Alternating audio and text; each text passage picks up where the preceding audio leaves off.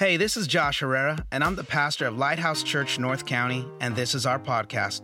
Wherever you are and however you are listening, I want to say thank you for tuning in to what we are teaching at Lighthouse. Our desire is that these messages would help you to fulfill your God-given potential. If this message impacts you, share it with someone you know. We are on this journey together, becoming more like Jesus, one day and one step at a time. Now here's today's message. We hope it blesses you. And we are going to get into part 5. Look at your neighbor and say part 5 of increase. If you're like, well, what happened to parts 1 through 4? It's on YouTube. All right, you can catch it there. I don't want you to feel like, man, I'm coming in late. No, every sermon stands alone. And what we have done is God gives me a word for every year. I pray, I say, God, what's your word for the year? The word for 2020 was planning. I'm kidding. Because 2020 was like a mess. Anyway, 2021, God spoke to me and he gave me this word, increase. And on the surface, it might feel like, well, what's so special about that? What we call increase in the English language, in the Jewish, in Hebrew, and in Greek and Aramaic, the 3 languages the Bible was written in, there are 40 different words for what we call increase. So we dived into that to understand what does this word mean and what is God trying to tell us through this word increase. So I'm excited to dive into it today. Go with me to the book of 1 Corinthians chapter 3, and I am going to be reading from the New King James Version. If you do not have a Bible or if you're not pulling that up on your device, no worries. We're going to get it up on the screens at this time. And it reads as follows. And I, brethren, could not speak to you as to spiritual people, but as to carnal, as to babes in Christ. I fed you with milk and not with solid food. See, I'm telling you, I'm bringing you filet mignon next month, all right? Not milk. For until now, you were not able to receive it. And even now, you are still not able, for you are still carnal. For where there is envy, strife, and divisions among you, you are not carnal and behaving like mere men. For when one says, I am of Paul, and another says, I am of Apollos, are you not carnal? Who then is Paul, and who is Apollos, but ministers through whom you believed, as the Lord gave to each one? I planted, Apollos watered, but it was God who gave the increase. Somebody say increase. So then neither he who plants is anything, nor he who waters, but God who gives the increase. Now he who plants and he who waters are one, and each one will receive his own reward according to his own labor. For we are God's fellow workers. You are God's field, and you are God's building. For the next few moments, I want to talk to you on this thought: Christ is enough. Christ is enough. Would you join me as we pray now that God would anoint our time together as we consider the scriptures today? Father, we thank you, Lord, for the time that we have together. I'm so grateful for every person that has made it out here today. I'm so grateful for the heart of everyone on our dream team as they work so hard to prepare this house and just dealing with some of the crazy elements. But here we are, God. And Father, now that we are here, we need you to speak to us. We've not come to check a box or to pass the time away, but we've come to hear the voice of heaven. So now, God, I pray that we would block off every distraction. I pray, God, that the pressing matters of the urgent would fall to the important matter of your voice. I pray, God, that we would lean in and hear what your Spirit is saying to the church today. And Father, I pray that when we walk from this place, Lord God, we would not walk away having just heard your word, but challenged to be doers of your word. We ask all this in your name. In Jesus' name we pray. Amen. Clap your hands one last time as you may be seated. Christ is enough. You know, I joined Lighthouse Church in 2005. For some of you that are just joining the church, just know that I too made a decision to join Lighthouse Church. That is when Lighthouse Church only had one campus, and it was in the city of Chula Vista. And one of the things that I quickly discovered when I got to Lighthouse Church is the senior leader, the senior pastor, Pastor Sam, he talked a lot about his plum trees that he had in his backyard.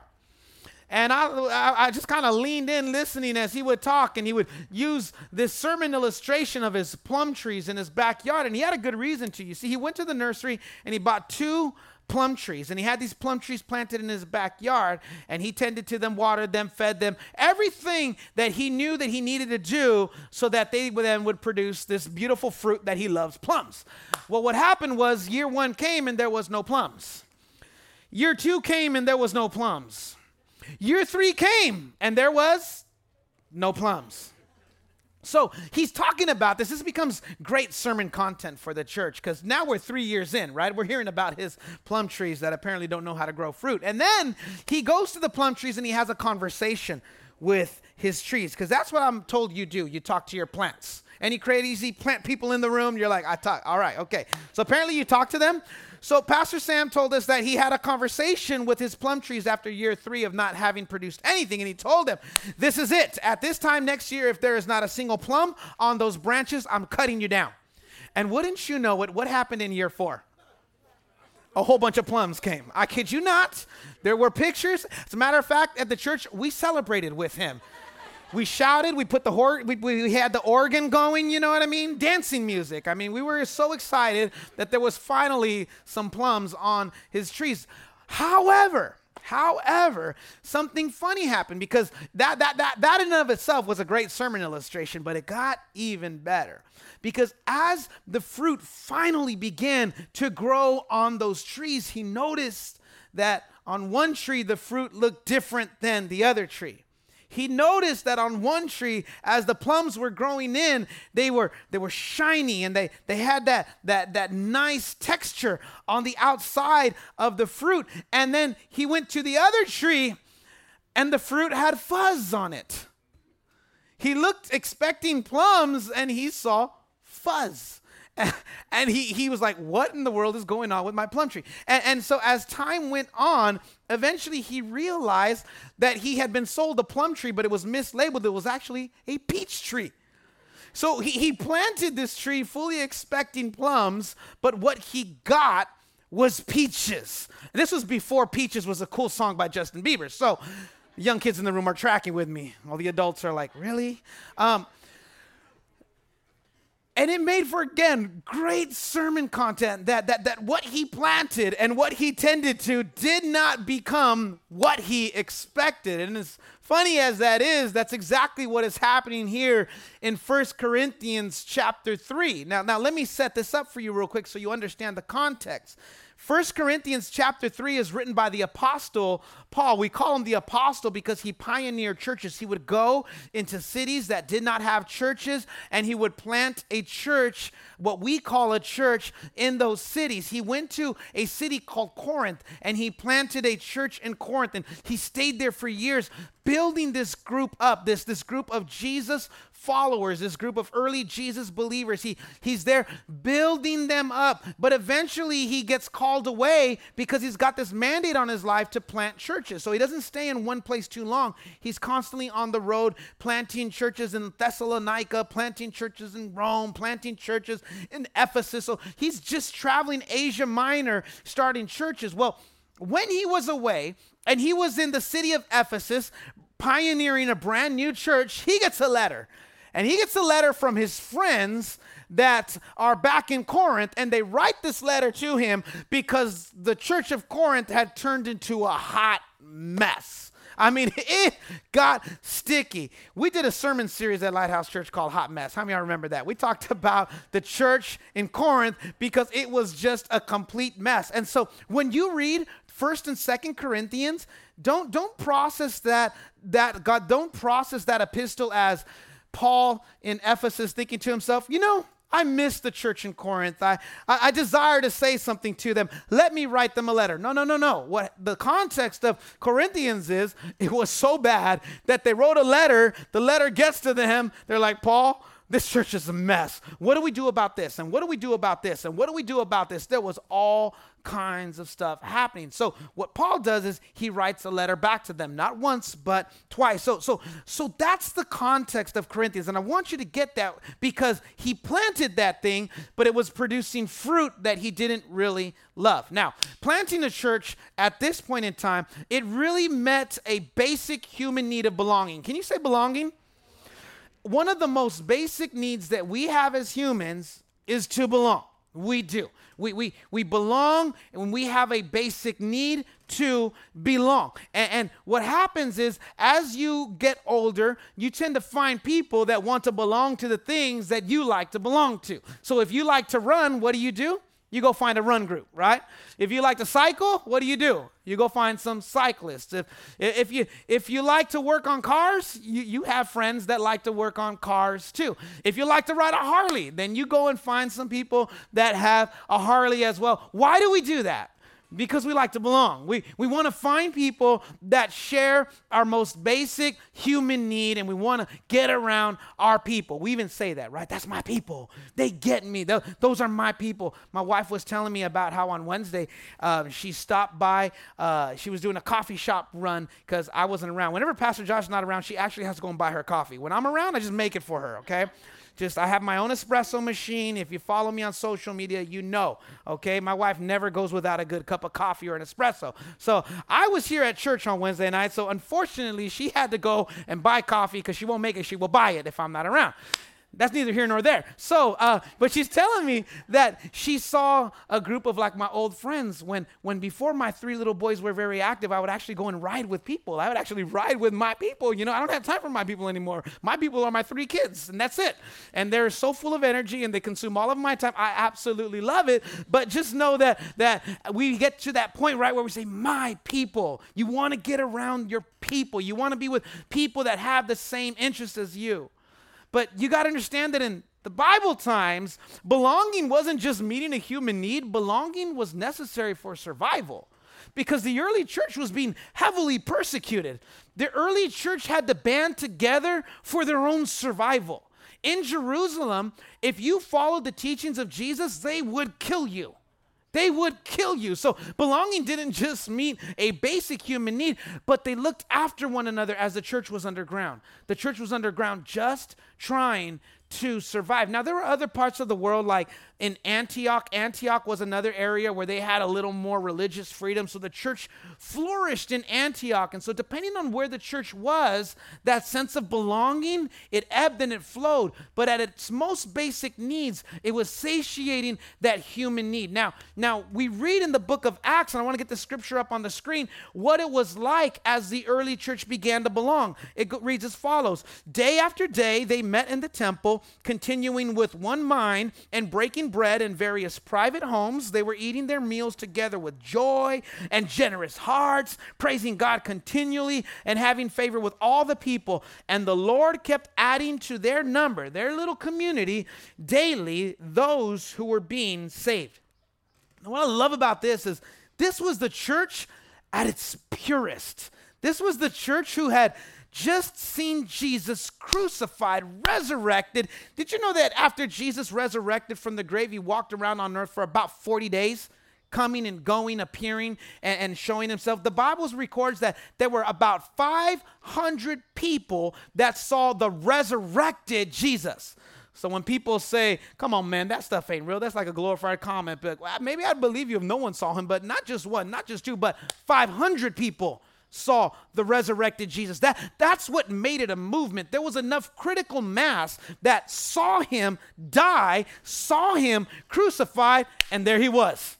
And there he was. So that's what really gave it the fuel that it needed for this to become a movement. And here in the book of Acts, it's talking about all the beautiful things that happened in the church because they belonged together.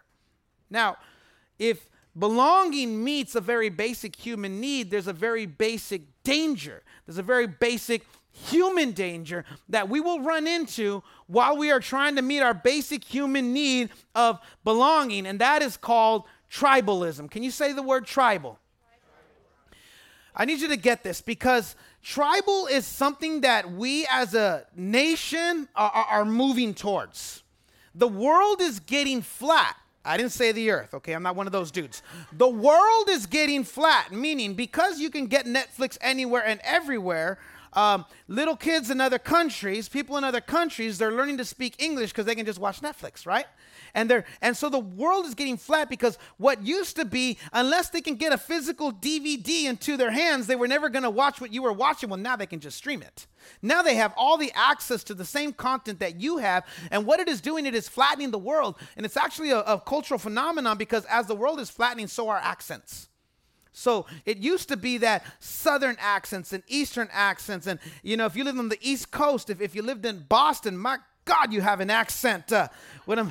One of the guys that I absolutely just love, he's part of our South Campus team. He moved to San Diego from Boston. He still works in Boston. He's a fisherman, and he goes out there for weeks at a time fishing. And he is one of the hardest working guys that I know. But I'm like, how do you live in San Diego? Well, when I got to go to work, I go to work for 3 weeks at a time. I get on a plane, I go, and then I go straight to the boat. We will go fish for 2-3 weeks at a time, and then I come home and I'm back in San Diego, and that's just the way he's done his life. But I love that Boston accent when I'm talking to him. You know what I'm saying? That Boston accent. Then you have the Southern accent, but accents are starting to flatten as the world is flattening. But even though the world is flattening, you're starting to see a lot more tribalism in our culture. You're starting to see a lot more tribalism in our culture. It's at its worst with politics. Can I get a good amen on that? Don't matter what side you're on. Okay, I'm not picking sides today. I'm just saying, okay? Whatever side you're on, chances are you don't like people on the opposite side. What is that? Tribalism. It used to be that I didn't have to agree with you, but I'd still love you. It used to be that I didn't have to agree with you, but I can still have lunch with you. It used to be that even if I didn't agree with you, we could still be friends. I mean, I have a lot of jokes that Salah and I say one to another as we would once upon a time jest upon political preferences and whatnot. But now it's like, it's like, no, don't be talking politics at Thanksgiving. You're going to wreck the whole dinner, okay? We're just not going to go there. It's an election year. Don't go there, right? And so I think tribalism is at its worst when you get into politics. Now, I say all that to get to this point here. The church that was once united, as we talk about the book of Acts church, I gave you that little runway there. The church that was once united, meeting in houses with joy and generous hearts, it was replaced by tribalism. At least the church in Corinth was. The church that was united, the church that God was adding to daily, you get to the book of Corinth and we read, oh no, they went and got tribal. And they got tribal by who their favorite teacher was. So you had one group that said, I roll with Paul. Paul's my man. Paul started the church. That's my teacher. That's my dude. I hang around with other people who are Pauline. I hang around with people who follow the teachings of Paul. And then you had other people saying, nah. Apollos is my dude. Apollos is my guy. I roll with Apollos. And what was happening in the early church was the people that followed Paul and the people that followed Apollos, they were at opposition with one another. It got so bad. Listen, it wasn't just like, it couldn't have been that bad. No, Paul said there's envy, there's strife, and there's divisions. Okay, does that sound like we just have a favorite teacher? No. This was tribalism in the church. Now, I started asking myself, how in the world does a church get to this place? How does a church that was sharing everything, eating together, protecting one another, making sure that nobody went lacking anything, how did they get to this place of tribalism? Well, it comes back to this belief that Christ was not enough. It comes back to this belief that Christ was not enough. Let me explain it this way. In the early church, those that had walked with Jesus, they had a front row seat. They had a front row chair to all the miracles and the signs and the wonders that Jesus did. Jesus would walk into a city, and when people were blind, he would just touch their eyes, or he would make mud out of the dirt of the ground, put it on their eyes, and they would see again. He would go to someone that wasn't able to speak, and he would command that dumb spirit come off of that kid, and all of a sudden that kid would start to talk again. There was a woman who had an issue of blood and for 12 years would not stop hemorrhaging blood. She just touched the hem of his garment, and when she touched the hem of his garment, suddenly the flow of blood stopped. There was a man by the name of Lazarus, and he was a person that Jesus deeply loved, deeply cared for, and he was sick and eventually died. Jesus loved him so much, he said, where did they bury him? I'm going to resurrect that guy. Walked into the tomb, said, Lazarus comes forth, and Lazarus came out of the grave. Now imagine you had a front row seat to all of that. Are you going to be fighting over who your favorite teacher is? Does it even matter who your teacher is? No, because they are talking about the guy that you had a chance to see. But days would go by, months would go by. Now he's up in heaven and years have gone by. And now people are converting to this message, but they didn't have a front row seat to the miracles of Jesus. People didn't see him raise the dead. People didn't see him make blind eyes see. People didn't see him make deaf ears open. And as that happened, they began to become tribal. It wasn't just that they had Christ, but it was, we have Christ, and who's our favorite teacher? Because they needed something that they could touch. They needed someone that they could identify with. They needed someone that they can say, my God, Apollos is a powerful preacher. And if you learned, some of you are like, who in the world was Apollos? He was not one of the 12 disciples, but yet he was a very smart man. He was actually a disciple of John the Baptist, who was the cousin of Jesus. He was one of John's disciples who had been baptizing people unto repentance. But a couple of sisters in the church by the name of Priscilla and Aquila, they got a hold of Apollos and they said, let me teach you a little more about this man named Jesus. And the Bible records that they led him to the full truth of who Jesus was. That's why I get a little when people are like, God don't use women like he used men. Yes, he does. Because he used Priscilla and Aquila mightily to take this man Apollos and say, look, what you got is good, but it ain't the full story. And it ain't the full truth. And they led him to the full truth. And he eventually began to become one of the most profound teachers in the church. So much so that, we think like Paul was a G. We're like, Paul was incredible. But yet, Siri's messing with me. But even as powerful as Paul was, there was some that was like, nah, I prefer Apollos. Why? Because they didn't have a front row seat to the miracles. And what was happening was Jesus wasn't enough. What was happening was Christ wasn't enough. And Paul writes to them, and listen what Paul tells them. Paul starts to tell them this. When did Christ stop being enough? When did Christ stop being enough for you to find fulfillment in your Christian journey? When did it become more important for you to identify with your teacher than to identify with the one who actually hung on a cross for you? That's what Paul was starting to say, that this was the spiritual depravity that had happened in the church. And now I'm getting ready to talk about the sufficiency of Christ. Because when you are immature, when you have not yet grown in your faith, it's not enough just to believe in Christ, but you're looking for something else. If you're taking notes, write this down. When I say the sufficiency of Christ, I want you to get this. The sufficiency of Christ is believing that what God did through his son Jesus needed no other actions on our part. What God did through his son Jesus needs no other actions on our parts. Now, this is the type of teaching that wrestles with people who demand that you perform in order to be loved by God. And that's not what we read in the scriptures. We don't read in the scriptures that it's not enough for Christ to die, but you also have to do all of these things. And so when you talk about the sufficiency of Christ, it wrestles with the people who want to get you to perform in order to be saved. Who want to get you to perform in order to believe, in order to show that, hey, I'm saved.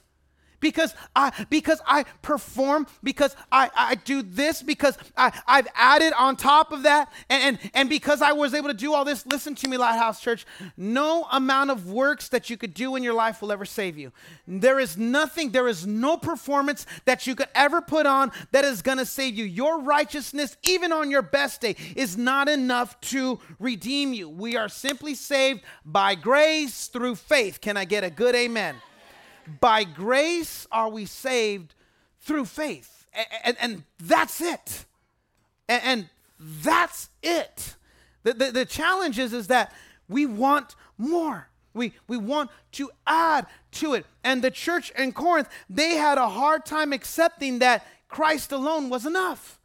No. But I got to roll with Apostle. I got to roll with Apollos. No. I got to roll with Paul. They needed something in addition to what Christ did in order to feel like, now I'm saved.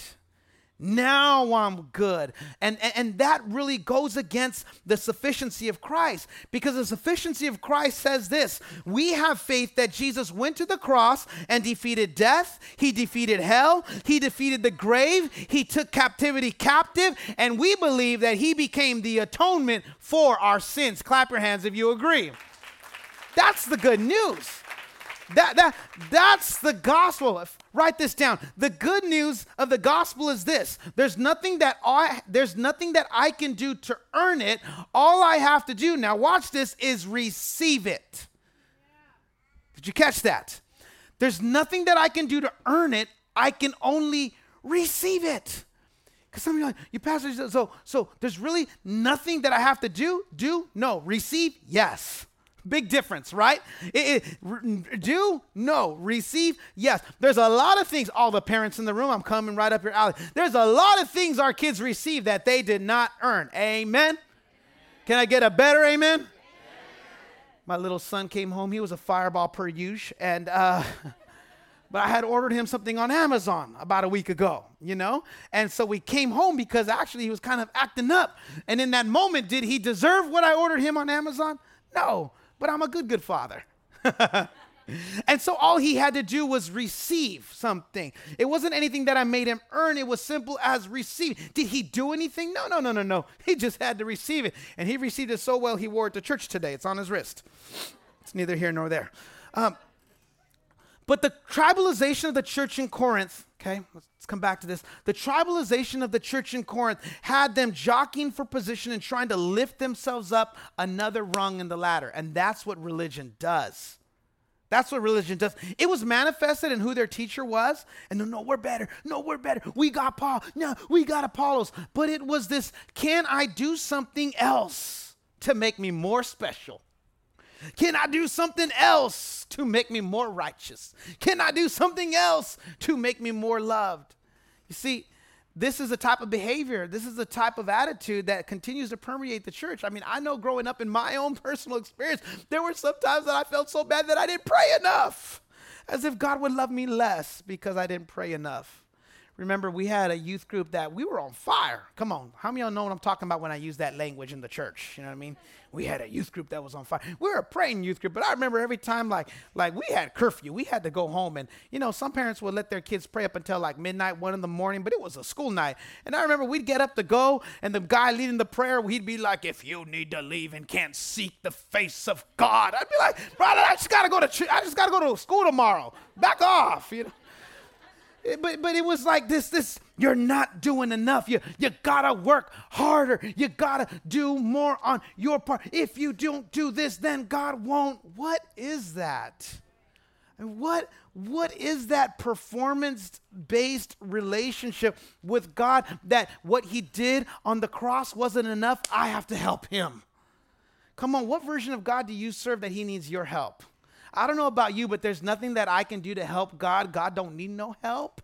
He just invites me into this journey. I get to be a part of what God is doing here on this earth, but how many know that he still qualifies crooked sticks in order to draw straight lines? How many know that God still calls the unqualified? How many know that God will still use broken people to bring healing to those that are hurting? That's what God still does.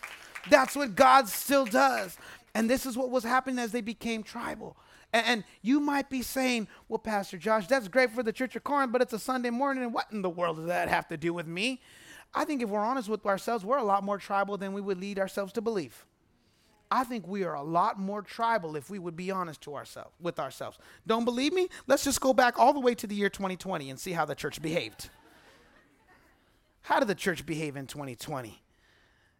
We were dealing with all kinds of pressure as pastors. Some people were saying, Pastor, don't close the church. Faith over fear. Don't let the government tell you can't have church. Then you had other people that were like, no, Pastor. We need to submit and pray for the authorities. That's what Paul tells us to do in the book of Romans. Tribal, right? You had one group that was like, we ain't closing. If you close, you're not full of spirit. And you have other people that are like, man, if you don't close, you're not full of wisdom. Tribal, right? And then you would get people that would say things like, you know, you got one group saying the vaccine, don't get it, man. That they're just one step away from the mark of the beast. Don't be getting that vaccine. Then you got other people say, but if I get vaccinated, that's how I show my neighbor that I love them. And Jesus would get vaccinated. Tribalism. Some people are like this mask is a muzzle. And I'm not worshiping I can't worship with my mask on. Then you got other people that are like, Now this mask is how I empathize with my community. What is that? Tribalism. And it's in the church. That was actually all of 2020. Do you know how stressed out me and Joanna were? Some of y'all be calling us open. Some of you are like, don't do outdoor service. Like, what do we do? I don't know what to do, but you guys are pulling us in two different directions. We get so tribalized. Now, I make light of those actually very serious issues. I make light of it, but those are very, extremely serious issues. And even as I look at the stage right now, there's some of you that are wearing a mask and some of you that aren't wearing a mask. But can I tell you that I just love your response, Lighthouse Church, that you said wherever you are at, we are going to love you. We are going to honor you. We are going to respect you. Give yourselves a round of applause. Y'all behave like adults. I love that. But here's my big concern. Write this thing down. The tribalization of the church will defeat the advancement of the church much faster than the enemy will. The tribalization of the church will defeat the advancement of the church much faster than the enemy will. Do we have a very real enemy? Absolutely. But sometimes I wonder if the church is going to implode before the devil even has to do anything to the church. Yeah, I know Jesus said the gates of hell will not prevail against the church, but sometimes I'm like, but you Christians are doing a good job of prevailing. I'll tell you that much. Stuff y'all fight over, the positions that we take, and tribalization causes us to move away from our sufficiency in Christ and align our hearts not just around with God. Watch this now. What happens is when Christ isn't enough, when we move away from the sufficiency of Christ, we don't just align our hearts with God, but we align our hearts with God and people who vote like me. I align my hearts with God and people who have my same views on social justice. I align my hearts with God and people who look at racial equality the way I do, or the way people look at denominationalism the way that I do, or the people that look at salvation the way that I do. We put all these qualifiers in place to who we will love. We put all these qualifiers in place to who we choose to demonstrate the love of God to. And that list, again, I'm just throwing things out there. But when I talk about tribalization, when I talk about being tribal in the church and the dangers that it poses, it's us adding any other qualifier to the people that we will love, people that are made in the image of God. Oh, it's not enough that they believe in God. They also have to vote like me. They have to look like me. They have to come from my socioeconomic status. Tribalism, that's a tribal behavior. You'll only love those that love God. And when it just stop just being, you know what? They love God. And God loves them. And because God loves them, I'm going to love them. Because they're made in the image of God, that's enough for me to love on them. Because I know that God has a plan and a hope and a purpose for their life, that's enough for me. I'm going to love on that person simply because they're a child of God. Is that enough to love on someone? I think it is. I think that's plenty of a reason to say, you know what? I'm going to love you because God loves you. And because God loves you, why would I not love you? Now, let me bring this home now as we talk about increase, because Paul gives all this warning. He's like, we're tribal. You're aligning by a person. When did God stop being enough? And he uses this word here. He said, I planted, Apollos watered, but then he says, but it was God who gave the increase. Increase comes from the Greek word auxano. Let's get it up on the slides. And that is used here in this verse in the context of inward growth of the Christian believer. Paul said it this way. I planted, Apollos watered, but it's God who causes the inward growth of a person. It's God who causes you to grow inwardly. Said differently, if there is no inward growth, God's not in it. If there is no increase, where is God? Because God causes things to grow. In their desire to so align with Paul and Apollos, they actually left God out of it. The dangers of tribalism. In their desire to add to what? And then this is the danger of legalism. At one point you say, well, I'm being obedient. A few years down the road, all of a sudden you think that because you look a certain way, you're saved and God's no longer in the building. Because what starts outwardly takes over and you're no longer looking for the inward change. And Paul says, where's the inward change? Paul is saying, where is the growth? Where is the inward advancement? Where is the mark of God working in your life? Where's the mark of God working? Where's the change? Where is the hand of God molding you more in his image? And this is what Paul was after. And it's always been this way, right? Man has always looked on the outside, but where has God always looked? Inside. God has always been looking at the inside. Always. He's always been more concerned with the inward. I had this thought, I wrote it down. Inward change demands more of you than outward change. Inward change demands more of you than outward change. Outward change, you can look the part. You can dress the part. When I think of dressing up, I think about my boys. They save every single one of their costumes that we've ever bought them throughout the years, and they come out at the most random times. At the most random times. I think we were celebrating Mother's Day, and all of a sudden, Miles Morales made an appearance, and it was Jackson. Just like. As funny as an example it is, sometimes we put on a costume and we believe we're the person. And that's dangerous when it comes to legalism. We look the part, and all of a sudden, not only have we fooled everyone else, but we start to fool ourselves thinking we're okay. I'm okay because I look good. I'm okay because I look the part. I'm okay because I put this thing on. And inwardly, is there change inwardly? Are you being made in the image of God inwardly? Are things changing? This is increase, guys. This is what Paul said when he said, but God gives increase. God wants to change you inwardly. This is my last thing, and I'm coming to a close. Write this down if you're taking notes. Outward change that was caused by inward change is lasting change. Outward change that was caused by inward change is lasting change. Because listen, this is the place that I'm not trying to lead you to. I'm not trying to lead you to this place where your personal devotions or convictions don't matter. That's not where I'm trying to lead you. And please don't take that as my heart. You do what God leads you to do. You do everything that God has put in your heart to do. You carry any conviction in your life that God wants you to carry. But do you want to know what legalism is? It's taking what God whispers for you to do and shouting it for other people, telling them they need to do the same. No, that was God telling you to do that. So you do everything that God tells you to do. But that's what you call inward change.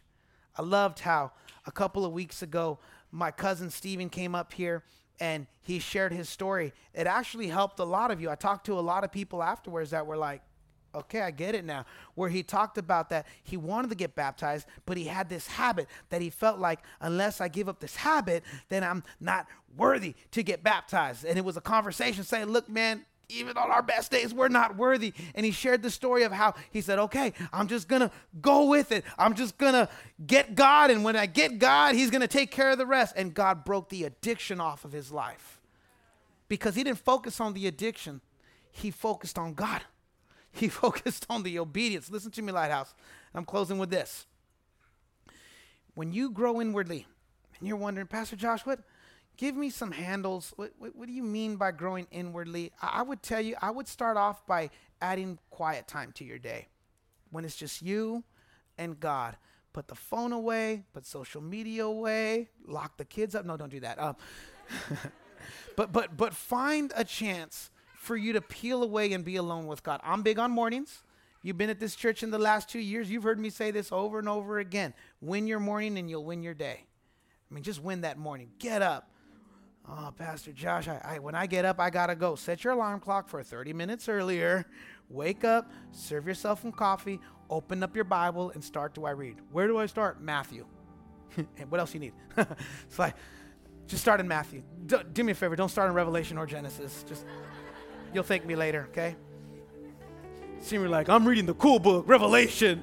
And you're like lost. What are these four-headed beasts?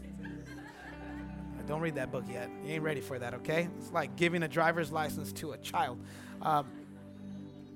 Spend some time with him. Watch what God does when you just spend time with him. It's just that simple. Get in your word. Read a devotion. I don't know how to pray. Did you know that you can find prayers online that you can read and just until you just make them your own? Spend some time. That's inward change. Don't spend so much time. Hear my heart, because some habits are absolutely destructive. But some of those annoying habits, don't worry about them. Just worry about the inward and let the inward take care of the outward. I wish I would have learned this earlier, because I was told to take care of the outward and the inward. Well, God bless you. But it's like, no. Inward. You and God. Time with Him. Growing together with Him. You know that you are moving forward. And as you move forward, God's going to begin to align all those things on the outside. And again, do everything God is telling you to do. Whatever that is, whatever that looks like. We will never judge your personal conviction that God leads you to. Ever. That ain't it, family. That ain't it. But that's what God is concerned with most. When I think about getting that inward right and really focused on that, I got this flashback of my childhood home. My parents owned the house on Eagle Peak Court for some 27 years. It was pretty much the house that all of my formative years were spent in. And my dad's always liked older homes, much to my mom's chagrin. She wanted a newer home, and somehow they always end up with older homes. My dad loves older homes. He says they have charm. They have character. Whatever. They got bad plumbing too. But anyway, my dad's always been after these older homes. And so my dad bought this house in the 80s. And it was a house with that 1970s stucco. How many remember that 1970s stucco? I mean, that stuff was thick. Some of the young people in the room have no idea. But that it's just thick, And so it was my dad's dream home. Got this house with the thick stucco and lived there for 27 years. But what my parents were great about doing is they remodeled the inside of that house in 27 years, like twice, like major remodels. I remember when it was like the early 90s and they said, we're going with whitewash kitchen cabinets. Any parents remember the whitewash look of I'm talking about the 80s, like that Miami Vice look, you know what I'm saying? White. Whitewash cabinets. So we did that. And I remember like people would walk in like, oh my God, your house on the outside, it kind of looked old, but I go inside, it's so modern, it's so contemporary, it's so awesome. And then it didn't stop there. They did it again. I remember I had just recently gotten married and my parents were like, we're doing another remodel. And they were like ripping up the floors, putting down nice travertine, and they painted over all the old whitewash because now it was like the dark cherry. I remember the cherry wood of the early 2000s. Dark homes, man. The darker the homes, it was like the more modern it was. And so my parents put all this money into remodeling the inside of the house. And I remember that same thing. People would come to the house, they'd be like, cool. Then they go inside. Wow, the inside of your house doesn't look like the outside. This wasn't what I was expecting. Because my dad did a great job of making sure that the inside of the house always looked so modern. Outside, he loved that stucco. Boy, he loved that stucco. Never changed.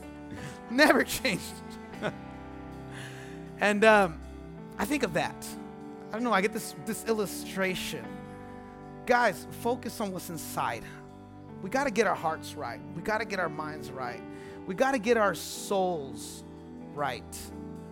I've personally ran at I'm closing with this. I have personally ran at a neck-breaking pace for the last month. And I knew it was a season, but it's been wearing out my relationship with my wife. Kind of puts me short-tempered with my kids. And finally, about a week ago, that pace came to a halt. And it had to do with, work and moves and all of that stuff that's going on. Not you guys. Y'all are easy. But like other stuff that I've got to do in life. You know what I'm saying? This is fun. How many of y'all having fun here at Lighthouse Church North County? Having a blast up here. But there's other stuff that there's other pressures and weight that I had to carry that was very difficult. That it's like managing this and managing that. And in the process, like my soul was like not good. Listen, Lighthouse, you got to take care of yourself. You got to take care of you. No one else is going to take care of you for you. And so now it's like, I got this planner, y'all. You got to get on that sucker, because if you ain't get on that planner, it ain't happening. I've learned not to allow the urgent things to get in the way of the important things. There's some days. There's a day, it's called a Sabbath. Y'all realize that the Sabbath was one of the original 10 commandments? You might be saying, Pastor Josh, we don't follow the 10 commandments. We're under grace. I know that, but you're not exactly killing people either, okay? That's a commandment, all right? So there's some commandments that they're still good to hold on to in principle. Sabbath is one of them. And so there's one day a week. I wasn't respecting it for about a month, but I'm back on it. One day a week, don't you call me with a church issue, because you ain't going to hear from me. There's just one day a week where I have to not do church. I just can't do church. I'll do other things, but I just can't do church. What is that? That's taking care of my inside. That's taking care of my inward. Listen, guys, God wants your inward to be well, okay? There's an increase that he wants to bring.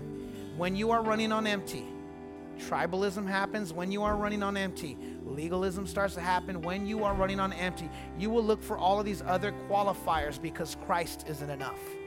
But my prayer for you is that we would rest in the sufficiency of Christ, knowing that he paid a price that he didn't owe because I owed a debt that I couldn't pay. He did that. And because he did that, I have new life. Come on, let's stand up on our feet. I want to pray with you. If this message has blessed your life, I want to encourage you to share this message with others, or go online to our website and consider making a donation so that we can continue bringing you content just like today's message. God bless you.